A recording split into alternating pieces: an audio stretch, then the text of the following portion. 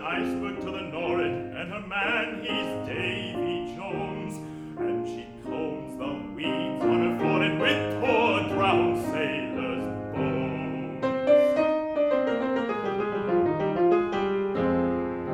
She's the mother of the wrecks and the mother of all big winds as blows. She's up to some deviltry or other when it storms or sleets or snows. The noise of the winds her screaming, I'm after a plump young fine that has butted me the red young seaman, so as me and me mate can die.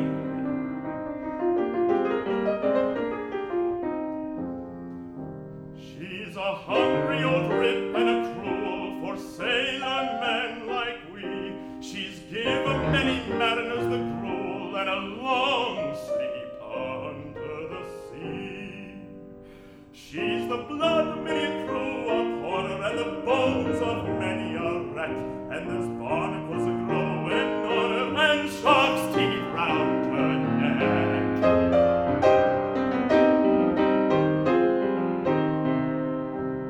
Now I ain't never had no schooling nor read any books like you, but I know it ain't healthy to be fooling with that there gristly too.